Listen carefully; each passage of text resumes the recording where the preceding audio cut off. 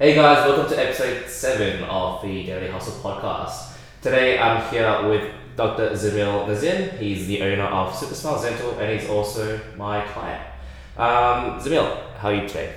I'm good. Thanks for having me on, Kelvin. Pleasure. It's been a pleasure to be on your podcast. Awesome, yeah. So today we're in Zamil's dental clinic. We're actually in one of his rooms. There's a chair at the moment right in front of us that people probably get their teeth pulled out and get operated on. But it's pretty cool. Pretty much. So thanks for inviting me to actually come here and record. Zamil, tell me more about dentistry. I mean, how did you get into it and what was the whole, being a dentist like? In high school, I didn't know where I wanted to go.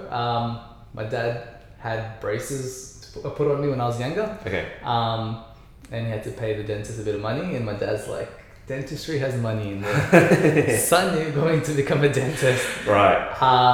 And at the time, I didn't have any other ambitions or any other plans, and I thought, all right, whatever dad says, I'll go with it. Okay. So I started my journey into dentistry. I did a first degree in medical science, and then after that, I got into dentistry. Yeah. And then that was another 4 years of dental school. Yeah. And then after about 7-8 years of university, I finally graduated as a dentist. Congratulations, awesome. And so when did you graduate? Was that recently? 2017. So Okay. end of 2017 we graduated, and then 2018 we started work. Yeah. Okay, cool. And so going into dentistry, you just did your HSC, right? And then went straight into, what was the first degree, sorry? The first degree was just like a medical science, because at Sydney University you need to do a postgraduate to get into dentistry. Yeah. At the time, my dad didn't want me to go interstate. You can do dentistry straight after school in interstate or in regional in Orange. Yeah. But in Sydney, you need to do a degree first. He didn't want me away from home. I think he probably missed me. So he said, son, stay in Sydney. Yeah. So I stayed in Sydney. Okay, cool. Fair enough. And so when you first started working, were you working in a random clinic that you found? Like, did you do practicals there and then you got hired? Or what was that like?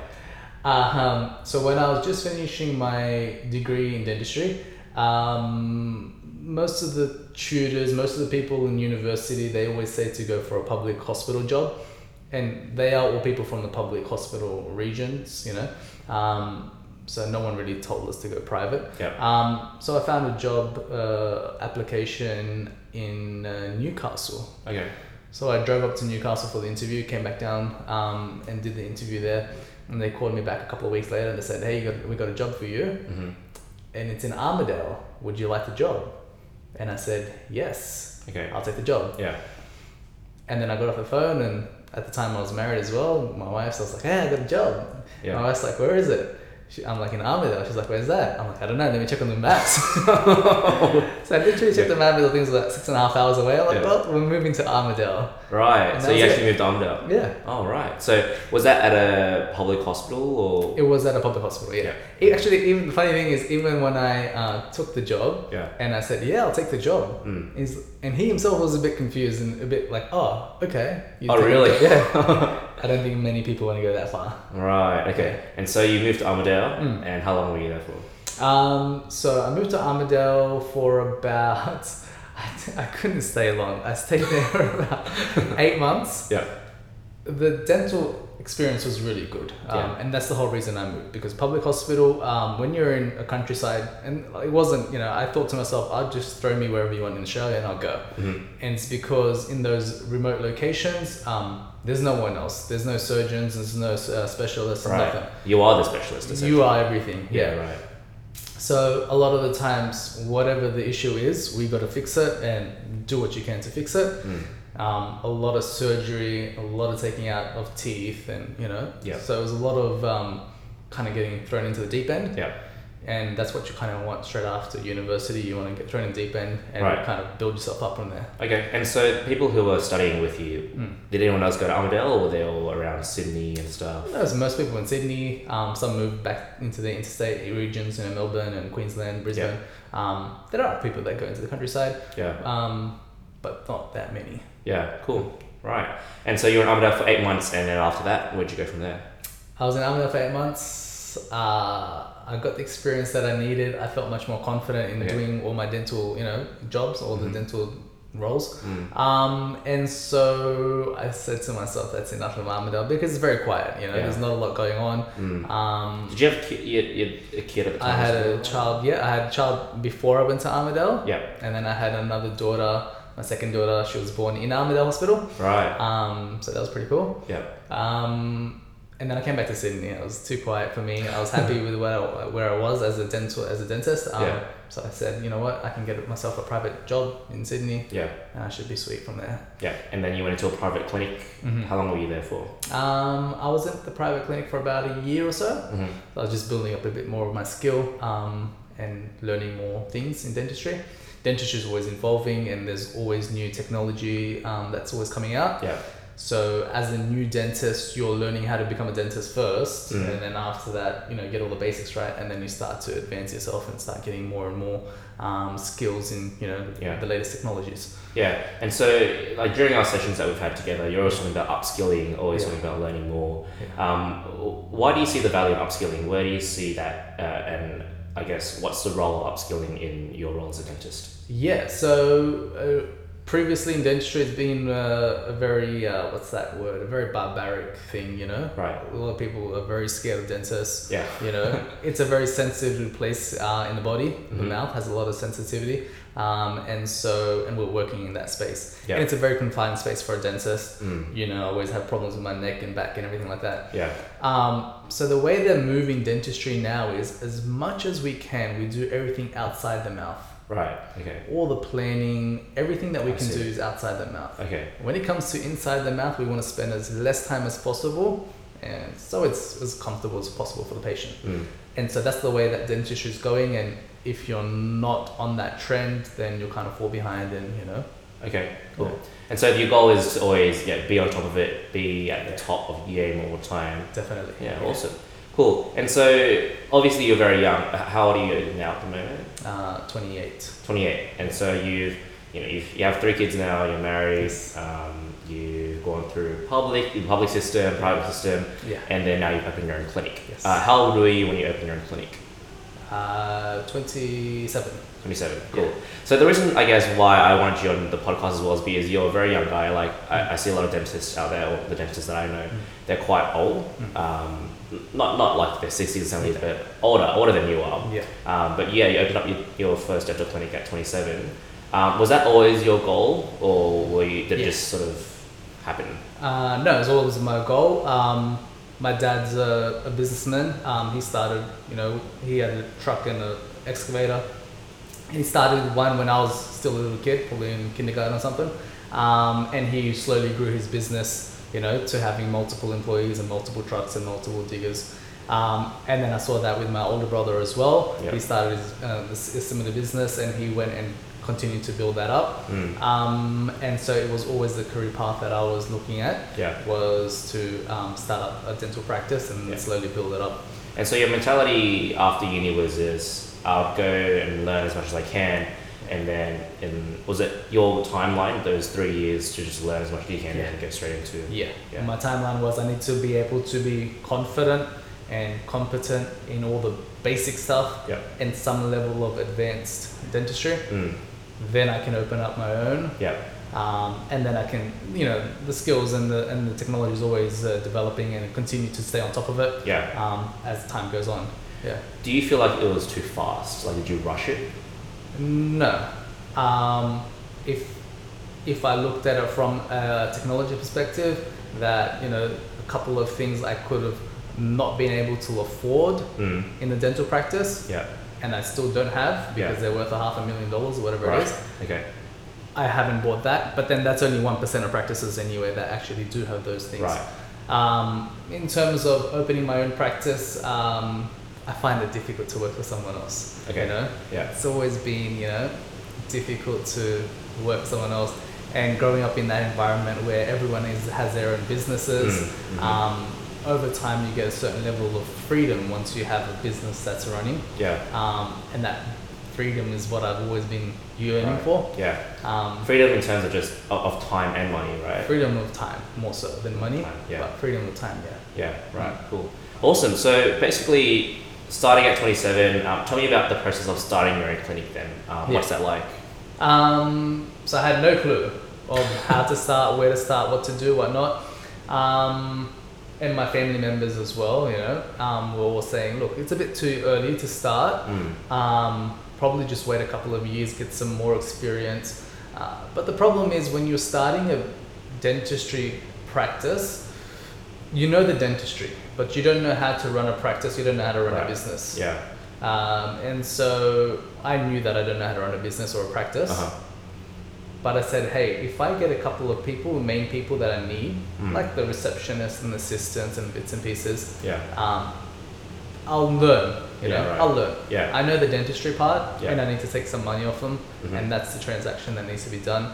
Everything else, I'll learn as I go, you know? And so your idea of starting your own business was building a team around you that could help you and support you into growing the business and running the business and stuff like that. Yeah, definitely. Awesome. Yeah, so I've seen like that from day one, you know, when I didn't know how to do anything on reception or dental assisting or sterilizing, I got the people in those positions. And then as the business started to grow, I needed someone to kind of manage all my employees. And then the next step was to get a practice manager. And my practice manager has helped us to kind of make things much more efficient, much more productive, much more financially productive as well. And move that forward, you know? So it kind of takes me a step back from my employees. I don't have to deal with the day-to-day rosters and staff issues and, you know, changing things around. So starting your own practice, obviously a huge risk, right? Where does risk come in? Like, how does risk play a role in your mind? Were you scared of starting your own business, or were you confident? What was it like at that time? A bit of both. A bit of, you know, there's some confidence, there's some fear. But in terms of risk, I wouldn't say I'm a very high risk taker. I'm not a very low risk taker. But I had the safety net. When I was studying, I found it very difficult to study and very difficult to do the theory of dentistry. At that time I was scared because that time I had much more fear in the sense that, okay, if I do fail, then I've spent the last 6 years building up to becoming a dentist and I've got nothing to support me now. You know, there's no safety net. But once I had the safety net of being a dentist, then running a business, now I've got the safety net. I've got, you know, I'm a dentist, I can always go back to work for someone else and kind of pay off my debts as I go. But at the time, I was okay. I think the biggest thing for people starting their own business, and for me as well, is just initial capital. One, it can be hard to draw up the initial capital to put into your business. Two, because you're so young, people don't want to really give you a loan either. How did you work around that financially? So I talked to a couple of the financial brokers and stuff like that, and the banks, and they said, hey, you're a dentist, we believe in you pretty much. We're happy to give you some amount of money. And I said, okay, that's cool. And then I worked back from that. They said, we can give you a certain amount of money. All right. And I said, okay, how can I make that work? Because at the time I wasn't 10 years into my profession. I didn't have a lot of money to back me.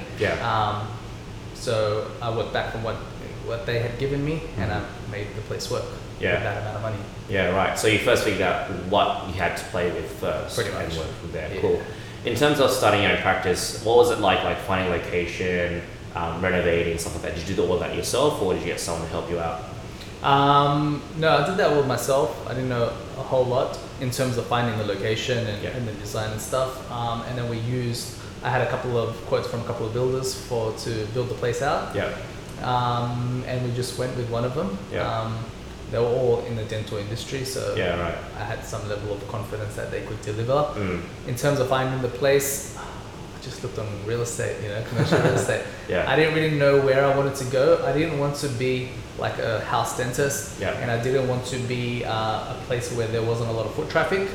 A lot of the things these days you see, people are moving a little bit away from towns and doing much of their shopping in shopping centers and shopping plazas. You know? So I thought maybe I should go there.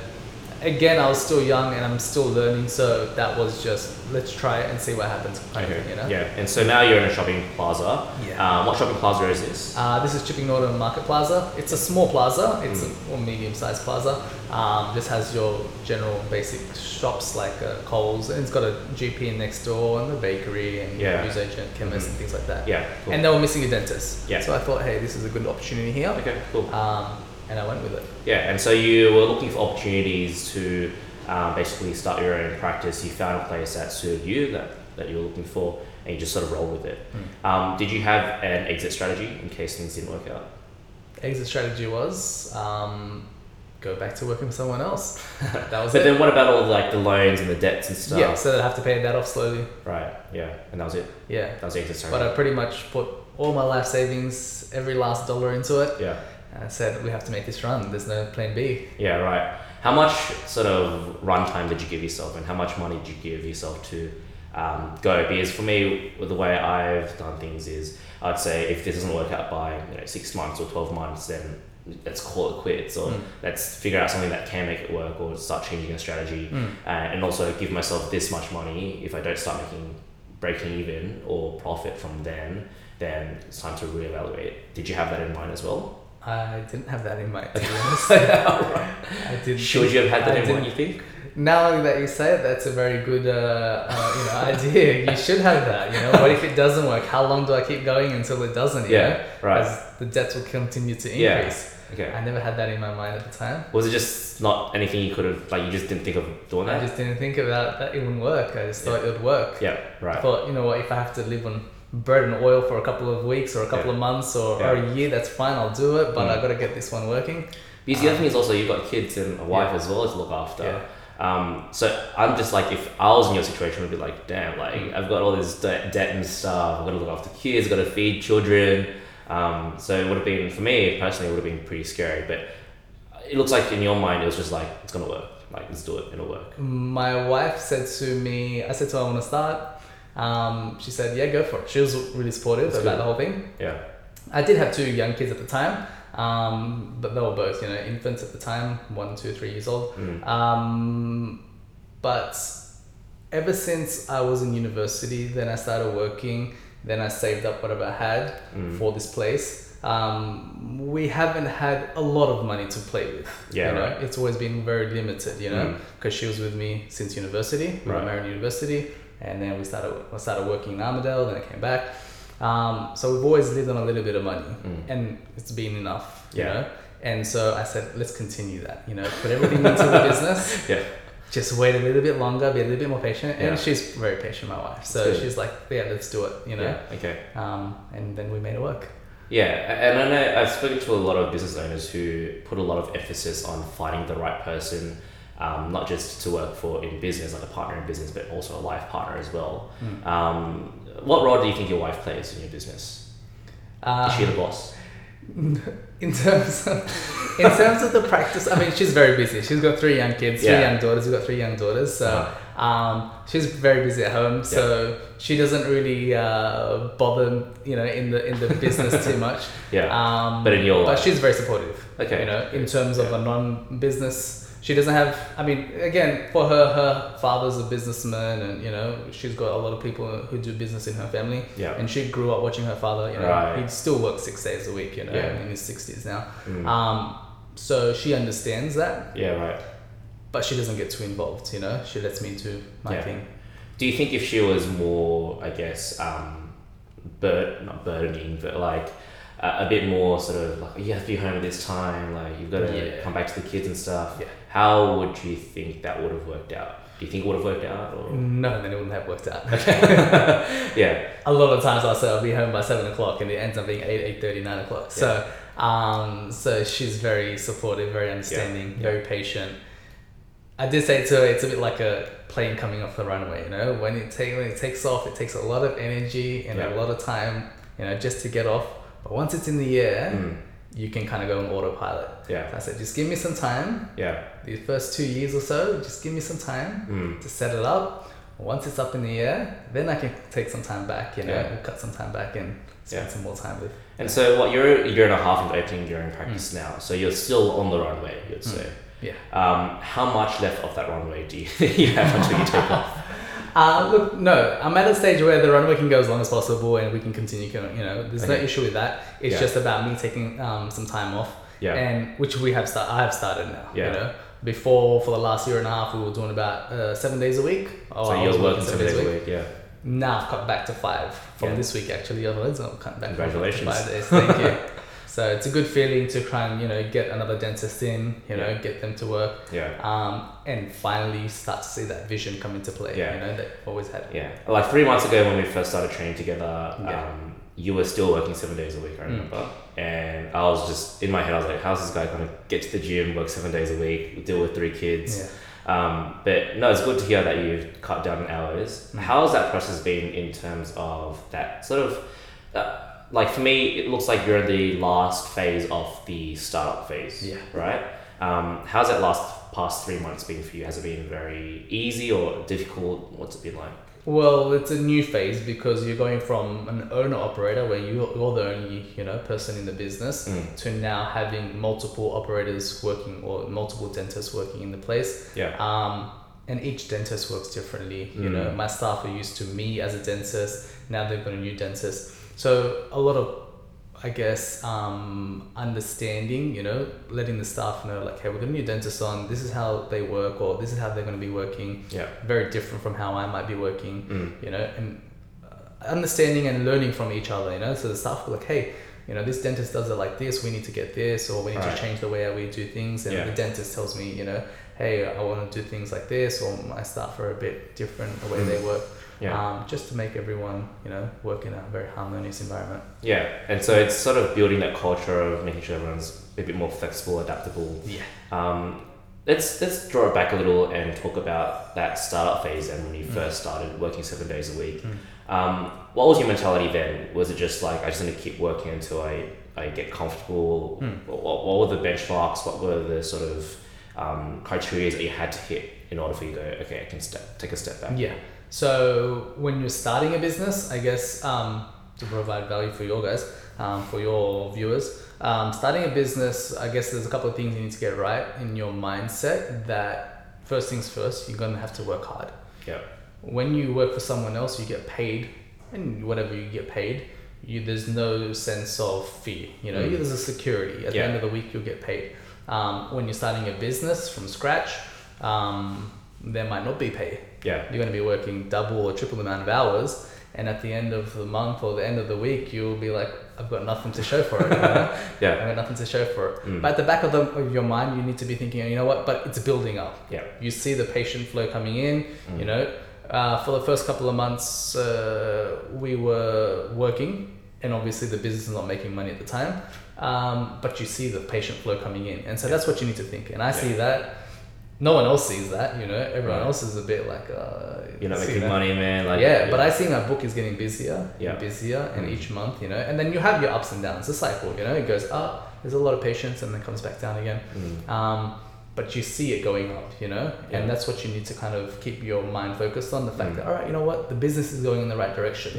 The money's not there because you might be reinvesting. There's always more things to be buying, or new technology or whatever it is. So you might be buying new things, but the business is going in the right direction.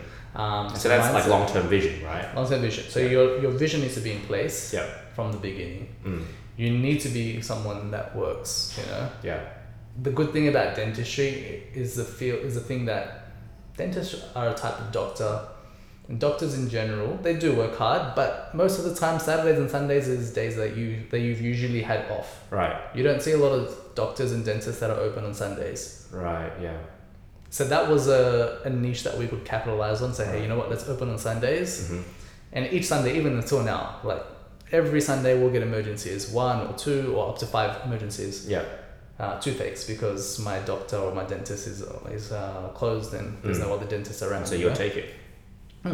I have a patient comes all the way from, I think, South Coast, to see me. Wow, Because I'm open on a Sunday, Right, okay. So you get a lot of business if you're willing to put in that hard work. So the vision and the hard work are two of the main things that you need to be. And then, of course, be able to sacrifice your lifestyle.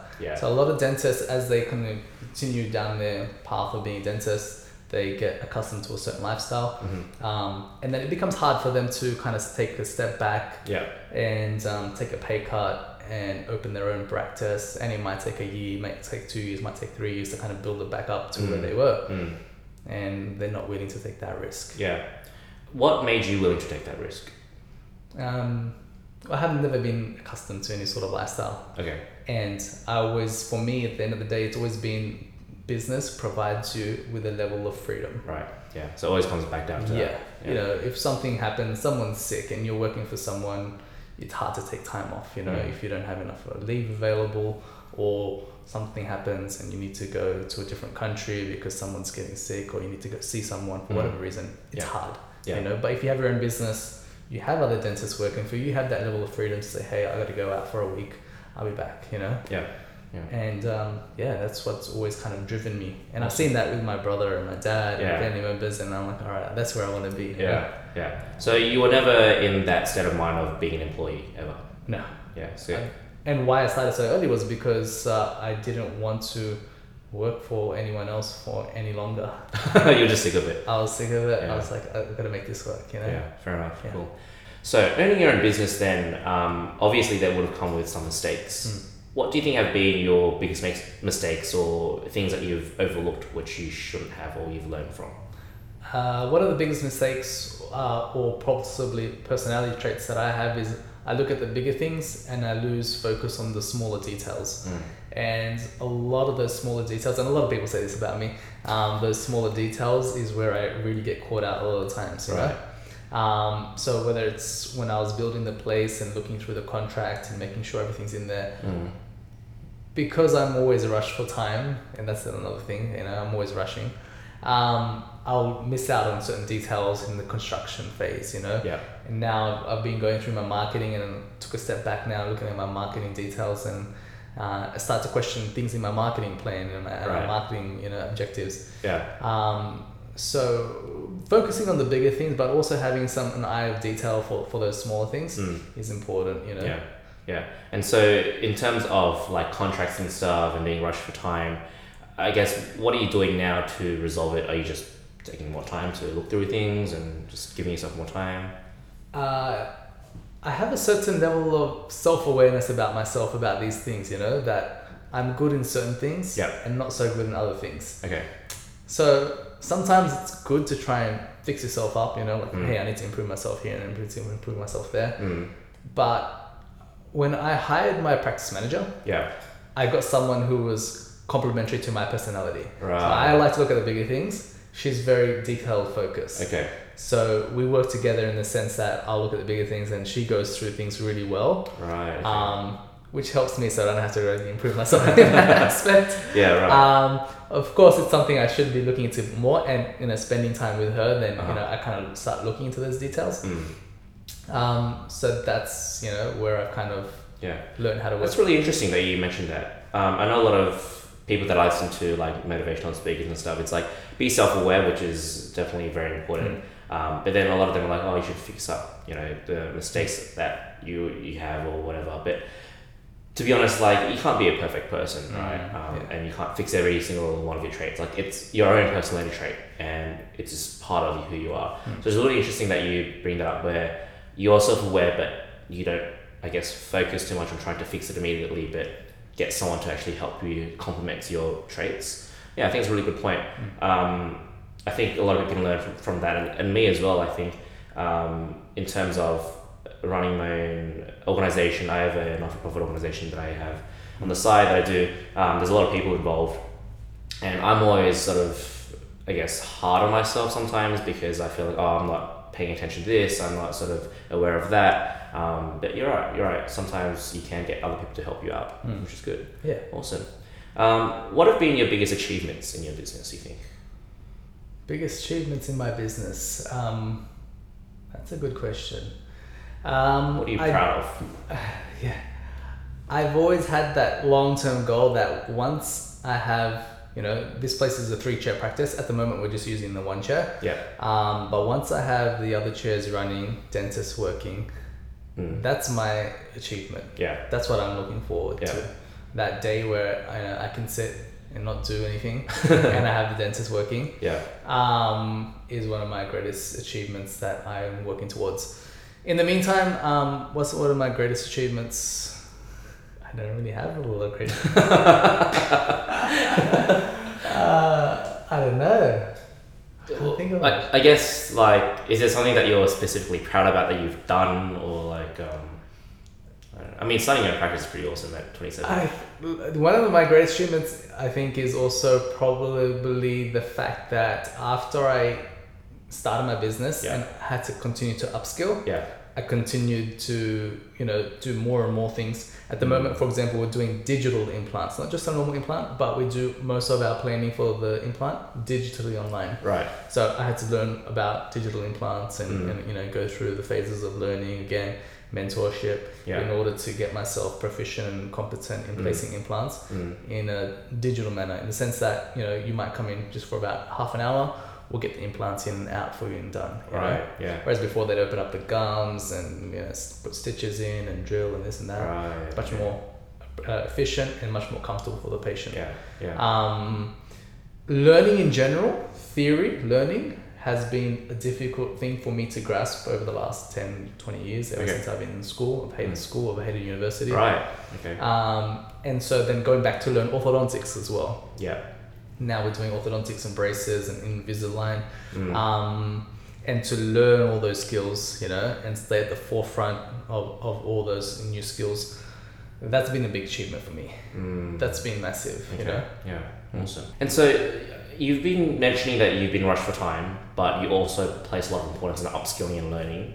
I guess with being rushed for time, it comes down to priorities, right? And so obviously you'd prioritize learning at the forefront. What would you say your other priorities would be in running a business? It's not a priority that I've had, but I'm starting to have now, is looking at running the business. Right. Rather than working in the business or, working in the chair. That's the biggest priority. Yeah. If you don't look at where your numbers are or where your business is headed, then all you do is work. You will never grow. Yeah. You need to take a step back, have a look, see what's going on in the business. Then you can make those decisions, Yeah. So that's been my latest priority ever since I've kind of cut back on my hours, is to be running the business rather than working in the business. In terms of cutting back your hours and taking a step back, would you say that would be a step backwards financially for you? Definitely. Right. Of course. Yeah. And you have to take a step back. You have to take a step back and you have to take a financial pay cut in order to grow your business. Yeah. When you're scaling a business, you need to reinvest your profits and, you got to get more people in, which means more money going out. Yeah. But then, of course, long-term vision, it'll work out long-term better. Long term, then you have multiple dentists working and multiple chairs running and multiple practices running, and then you recollect the rewards from that. Yeah, nice. And so I want to come back to what you mentioned about hard work, right? Because I guess the daily hustle is all about hard work and putting in that work every day. You worked 7 days for a very long time, 16 months of 7 days a week, working 7 days a week. And you have all this other stuff going on in your life. You've got kids, wife and stuff, family. In terms of hard work, I like to relate that to starting off as a PT as well. When I first started as a PT last year, honestly, I didn't know what I was doing. There was no other PT there at the gym to help me out there. I was very fresh to the industry. I didn't know what I had to do. But what you're saying about putting in the hours but not really getting paid for it was a very similar experience that I had. Essentially, a lot of the times for the first 5 to 10 weeks was just making calls to new members, making calls to members who haven't come to the gym in 3 months and stuff, just to get them back into the gym to offer them a complimentary session. So whenever I have any new clients, even if they're like, yes, I want to train with you, I'm ready to pay you, I'm ready to do whatever, I always offer them a complimentary session first to start with, just so I have an idea of who the person is like, if I actually can train them, help them get to their goals, and also set goals with them. And so I think it's very valuable when you take a pay cut and just look at the value of time versus the value of money. Use your time well and efficiently to actually build up your business rather than keep looking at the money and the financials at the time. Because at the end of the day, once you put in that time, it'll pay off and that money will come. I think if your service is good enough and you're always upskilling, you're always bringing something new to your clients or to your patients, then it'll always sort of pay off. Yeah, it's like an analogy of a tree, you know. If you kind of give it the water, give it the nourishment it needs, give it a couple of years, and then you can sit back, you know, and then get all the fruit from it. Yeah, awesome. So in terms of growth now, like I said before, you're at the sort of end of your startup phase. You've mentioned that the goal would be to fill up 3 chairs. What would be next after that, long term, like super long term, massive dreams? What would it be for you? Dentistry is changing a lot, and a lot of patients always say, you know, it hurts in the mouth and it hurts in the pocket, you know. Right. Yeah. It's been something that's been expensive for a long time. And so one of the things of owning a practice and moving into this industry was, hey, how can we make it a little bit more affordable for people visiting the dentist? And a lot of people don't realize, but they put off coming to the dentist for their preventive work. And what happens is then we need to do treatment, which then costs more money. Yeah. And it gets really expensive really quickly, you know. Getting it clean done, even if you have a health fund, is generally there's no cost. It's free if you have a health fund. But if you then have to get a new tooth, like a digital implant, then you're looking at about $3,000 to $5,000. You know.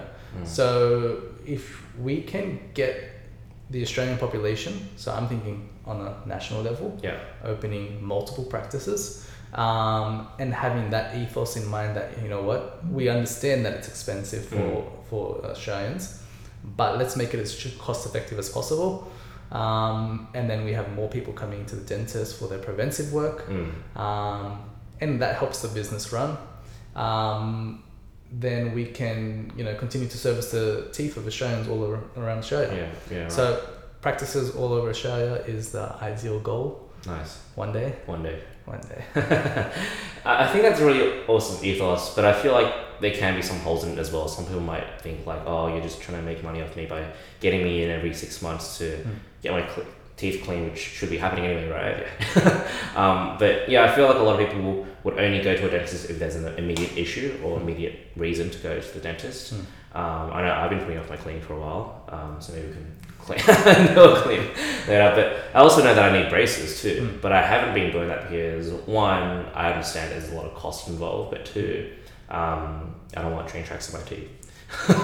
But I guess, yeah, you're right in making things affordable, and it's the same thing with fitness too. If we can build someone up to make sure that they don't get injured later down the track, then they'll save costs on going to a physio, going to a chiro, getting meds, or even surgery. So I think, that sort of ethos. What you said about some people thinking that, do I really need to see the dentist every 6 months? And everyone will, or most people, they're supposed to take their car into service every 3 months. You use your car almost every day. And you need to get the change of the oil and the filters and whatnot. And your teeth, you're using them day in, day out, every single day. You're eating sugars and all those other, you know, things, and crunchy stuff, and you might chip or you might break, or you get a lot of plaque building up on your teeth, you know? And if you don't get that cleaned off and you don't get that checkup, then those small problems will turn into bigger problems, you know? And so it's something we use every day, so we need to look after it. Well, I know that people with their car service, that everyone's pretty good with getting their car service every 3 months. Why do you think people aren't as good with their own teeth? It comes down to the fact that dentistry is a bit scary. You're inside someone's mouth, they're awake, you know, it's sensitive sometimes. Sometimes people associate it with pain. So that's why, and plus, you know, in the past it has been a bit more expensive, and so people have been putting it off. And so what would you say your methods are? Do you have any like unique methods that you do to make things pain free? I guess if you say it now, it won't be unique anymore, but anything you can tell us that you sort of do to make things pain free for your patients? So I think the main thing is, look, dentistry is going to be dentistry, but as minimal time in the mouth as we can is the first thing we try. That's one of our main things. The second thing is distractions, you know. So we've got the ceiling, Yeah, you got a on the TV up in ceiling. your ceiling, which is awesome. So I've never seen kids that love before. that. Yeah. We'll put on their favorite TV show. Yeah, right. On Netflix or whatever they want to watch. Yeah.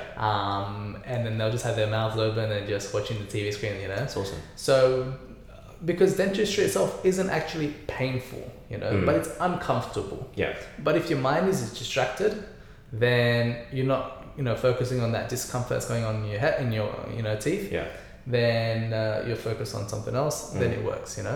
So those are the two main things in terms of making it as pain-free as possible. Yeah. And then when it comes to the pain in the pocket, we do a lot of no gap stuff. So for example, a lot of people in Australia these days have a health fund. Yeah. If you have a health fund, you just come in, present your health fund card, and we'll swipe that. We don't charge you a gap on checkups and cleans and x-rays and fillings, all the preventive stuff, because we're trying to push towards getting the prevention rather than treating things, So explain to me the whole no gap thing. How does that work? Because I don't even know how that works. Yeah, even a lot of people in health funds themselves, they don't know what that no gap really? is. So if you have a health fund, your health fund will pay something. Yeah. For example, the cleans here, we charge $100.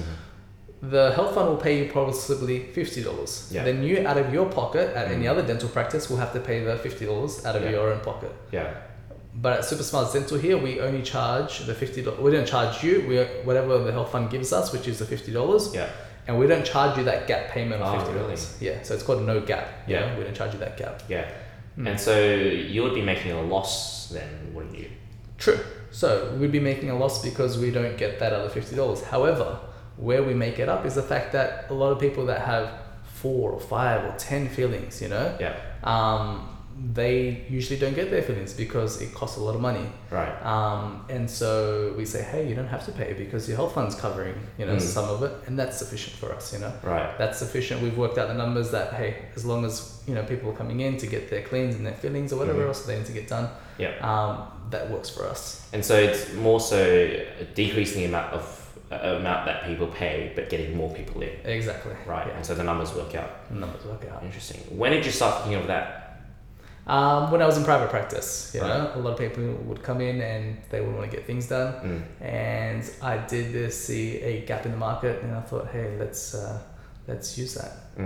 And so I guess with having more affordable dentistry, would you be then targeting a demographic where they are more lower socioeconomic, or do you see yourself expanding just across Australia in general? No. Whether you're a rich person or a poor person, dentistry is always going to be expensive. Dentistry is going to be expensive, but also the fact that people are always going to be price conscious. Yeah, right. Yeah. And if you have to pay $300 for a clean, and then you come to Super Smiles Dental and you get the same treatment, if not better. Yeah. And you don't have to pay anything. You're like, hey, why am I paying that extra $300? Yeah, right. And I'm getting better service. Yeah. So, and it's been working for us, A lot of people have been coming back. Yeah. And getting their cleans regularly done here. Awesome. So in terms of your service then, obviously you're a dentist, you clean teeth and you do fillings and stuff. Do you think there's much importance in like following up with patients, talking to them and building a relationship? What role does that play in your sort of job? Dentists and patients, they're a certain type of doctor, so a lot of patients have a close relationship with their dentist, Okay. And so they always want to tell us about their lives and what's going on, and so having that relationship with your patient as a dentist is very important, because if you don't have that relationship, then most patients will kind of go away, or they won't bother to come back. Yeah. So do you actively try to build that relationship with your patients, or do people just tell you their life stories? I think as long as you're genuine, right. You don't necessarily have to go into all the details of what how's your divorce? But whatever they ask or whatever they're telling you, just be genuine about it. Right. And patients see that level of genuineness. Yeah, right. Then they trust you. You know.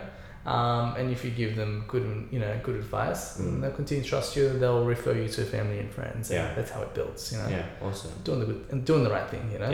Yeah, that's it. Awesome, man. So I guess in the next year or so, what's the plan? I guess in more detail, because we know that you want to go nationwide. But the next 2 or 3 years, what's the goal for you, both I guess professionally and personally? So next 2 years, I plan on continuing to build this practice up. Hopefully, we have a second one started in the next 2 years. The other thing is obviously I want to cut back on my clinical hours or patient hours, probably down to about 1 to 2 days a week. I still want to do it because it's you start to enjoy what you do. There's a certain level of passion to it. I mean, you started dentistry to be a dentist, not a business owner, right? Yeah, exactly. So the dentistry is always going to be like a hobby, Hobby. Yeah, so I want to keep that hobby going, but keeping the business and that side going as well. Okay, cool. Yeah. In terms of business, I was listening to another podcast actually yesterday, and they were saying how much a business is like to a marriage. Basically, once you start a business, you're married to the business. What are your thoughts on that? That's pretty true. Yeah. Once you start a business, you're kind of married to it. Yeah. And I think the important thing is, but you got to find a way to try and keep yourself a certain distance. You got to kind of get your exit strategy going. You can't always be in there 5, 6, 7 days a week. Yeah. You need to find a way that what you're happy with. For some people that could be working 5 days a week. Yeah. Or some people could be working 1 to 2 days a week. If you can find that and work towards that, which then means you need to be hiring other people in order to keep that business growing. With your clinic then, or with your practice, people would obviously ask to see you, right? And with getting other dentists in then, how do you think that's going to work? Because I have another client of mine who is a hairdresser, right? And I was talking to him the other day. I was like, why don't you just hire more people and to get busy? He was always saying, oh, I'm so busy, booked out and stuff. So I just told him, why don't you just hire more people to do your work for you? Because everyone just asks for me. Like, even if I tell them to do, he said, I have an assistant. She does most of the work actually, and I do all the touch ups and stuff. But then when people tell other people that they got their hair done, it's like, oh, they got it done by me, not by my assistant. How do you see that in your practice? Like, is that an issue that you've faced, or? So that's true. So what happens is your appointment schedule will get booked out, and it's hard to see people, and just have to tell them, if you want to see Zamil or Dr. Zamil, it'll be a 3-month wait. Yeah. However, he has a lot of trust in his associate dentist, and that's the reason why I hired him in the first place. But I usually say that myself, Right. I say, hey, look, I won't be able to see you in 6 months' time. I'm going to send you to my therapist or the dentist that's working here, and he or she will look after you. I have a lot of trust in them, and that's why I've got them, because I don't have time to see you for your clean. Yeah. And so the fact that they're like, oh, okay, well, if the doctor trusts, that other doctor, and I'm happy to go. Right. So you need to kind of wiggle your way out of it. Or if they're really adamant, then they go on the 3-month wait list or whatever it is. Right. Okay, cool. Is there anything else that you want to say about, running your own business, about your practice, or anything that you think could provide value? I think the main thing is a lot of people think about a lot of things. Yeah. And they think and they think and they think, and they're like, is it gonna work? Is it not gonna work? Should I do it? Should I not do it? Yeah. And especially at a young age, I think for most people, and especially for most of your viewers, just do it. See what happens. Most of the time, you won't get completely burnt. Yeah. And you won't go, you won't have to go back to your own job or whatever it is. But you'll be stuck in a certain, place in your business. But if you keep working at it, keep, chipping up at it, it will get better, you know? You need to learn from your mistakes, So if you are making some sort of mistakes, you need to kind of self-analyze yourself and say, hey, what's going on here? Why is that happening? How can I make it not happen like that? And so learning from your mistakes and just giving it a go, because if you don't give it a go, it's not going to work. But the other thing is this, indecision. There's some sort of saying that says that those that think they will and those that think they can't are both right. Yeah, right. Something like that. Those that think they can and those that think they can't, both of them are right. Right, yeah. You'll say, I can't do it. You're right, you can't do it. Yeah. You say, I can do it. You're right, you can do it. Right, yeah. So a lot of people are like, I don't think you should do it, and then if you continue, getting pulled by them, then you will be like, yeah, they're probably right, But have a decision that you make and follow through with it, Yeah. Just stay stubborn on your decision. Yeah. I think a lot of people, a lot of young people especially, even older people, not even just young people, are thinkers, not doers. I see that a lot now, where they're like, oh, I want to do this, I want to do that, I want to, earn this, I want to have this nice car, but it's never like, I'm going to do this to get to where I want to be. It's always, I want this or I want that, not I will do this to get to where I want to be. Baby steps, just take baby steps, and you'll start to see it evolve, It's like with that TikTok, they're like, oh, we should do a TikTok page. And I'm like, all right, let's do a TikTok page, They're like, what should we do? I'm like, I don't know. But then we started, right? And we had all these videos, whatever. They're like, no, it's not good. I said, just post it. Just post it. The more TikToks we do, the slowly we'll get better and better. We look like idiots in there, but that's all right. We'll get better and better and better. And it'll start to build up, And the more you do something, the more experience you get in that, the more knowledge you start to get in that. When I started business, I had no idea what I'm doing. No idea. Nothing. And then you learn a little bit, and then you learn a little bit, and then you learn. And over time, you're like, hey, you look back and you say, hey, I've learned so much. And now look at myself in the last year, what an idiot I was to do, all the mistakes that I did and all the, decisions that I made. But at least I made some sort of decisions and I moved forward, and then I learned from those mistakes. Well, I mean, there's a principle for that, for doing small things every single time. It's called the principle of marginal gains, right? I'm not sure if you heard of it, but the principle of marginal gains, where you do something every single day. It might be 1%, but over 100 days, 1 times 100 is 100%, right? Like maths doesn't work like that, but anyway, you get the point. It's just every single day you're doing something to get to where you want to be, and that's what the daily hustle is about, man. Like if you do something every single day, whether it's for me as a PT, it's calling 5 people a day, five new members a day, or talking to 5 new people on the floor. That's 5 opportunities that I can to get new clients. Exactly. And so making those little steps, people sort of overlook it and think, oh nah, like they won't do anything, or it's not going to count or something. It will. Like if you multiply it by the amount of time you do it, it's going to get you somewhere. Exactly. And I was talking to one of my friends, high school friends, ages ago, and I still remember this conversation today. It's like, if we keep doing something, whether it's business or work or whatever, as long as we do it every single day, we're going to get somewhere. Like there's going to be some sort of result, some sort of outcome. We can't just keep putting our hard work in and nothing come of it. Whether we make mistakes, as long as we make mistakes, then we get to learn. If you screw up, we get to learn. Same thing. And taking all these opportunities to keep learning, keep growing, and do something every single day to get who you want to be, the daily hustle, you're going to get somewhere. Awesome. That's some pretty good advice. Awesome. So look, with Super Smiles Dental, where can people find you if they're trying to look for you? We're located in the Chipping Norton Market Plaza, so it's a pretty easy, convenient location. Good parking. Parking's downstairs, plenty of parking. Yeah, cool. Are you on Instagram? We're on Instagram, supersmiles_dental. Yep, and then what's your TikTok? Super Smiles Dental. Nice. How many views have you got on TikTok at the moment? We did a couple of these ones that were really bad, and then one of them we did hit about 75,000. Whoa, nice. What was it? Was it just like it was one of my assistants telling people on TikTok how she started today. Wow, that's awesome, man. 75,000 views. 75,000 views. The other thing with social media, I get a lot of content. I listen to all the content from Gary Vee. Gary Vee. And he's awesome at content. Like, just keep posting, man. That's how I started with personal training. I just posted every single day on Instagram, and that's how I got all my followers. As long as you keep posting content, whether it's good content, bad content. I mean, I don't think there's ever anything such as bad content. If people aren't reacting to it, just change it up. Do something new. If people do like it, keep doing that. Exactly. And you'll keep doing it. Exactly. So I think social media, people overcomplicate it too much. People are like, oh, you gotta post this, you gotta post that, you gotta put this hashtag. You have this amount of views and stuff. Like, I think it's just all bullshit. As long as you post and just analyze what happens afterwards, whether if it's bad, then change it up. If it's good, keep doing it. Exactly. That's all you need to do. Yeah, that's what we've been doing as well, and that's something I haven't been looking at because I've been working, but now we took a step back. Now, like, hey, we're going to do this. It's fun, right? It's been fun. Awesome. So if you want to find Zamil, he's located at Chipping Norton Market Plaza. Yes. Yep.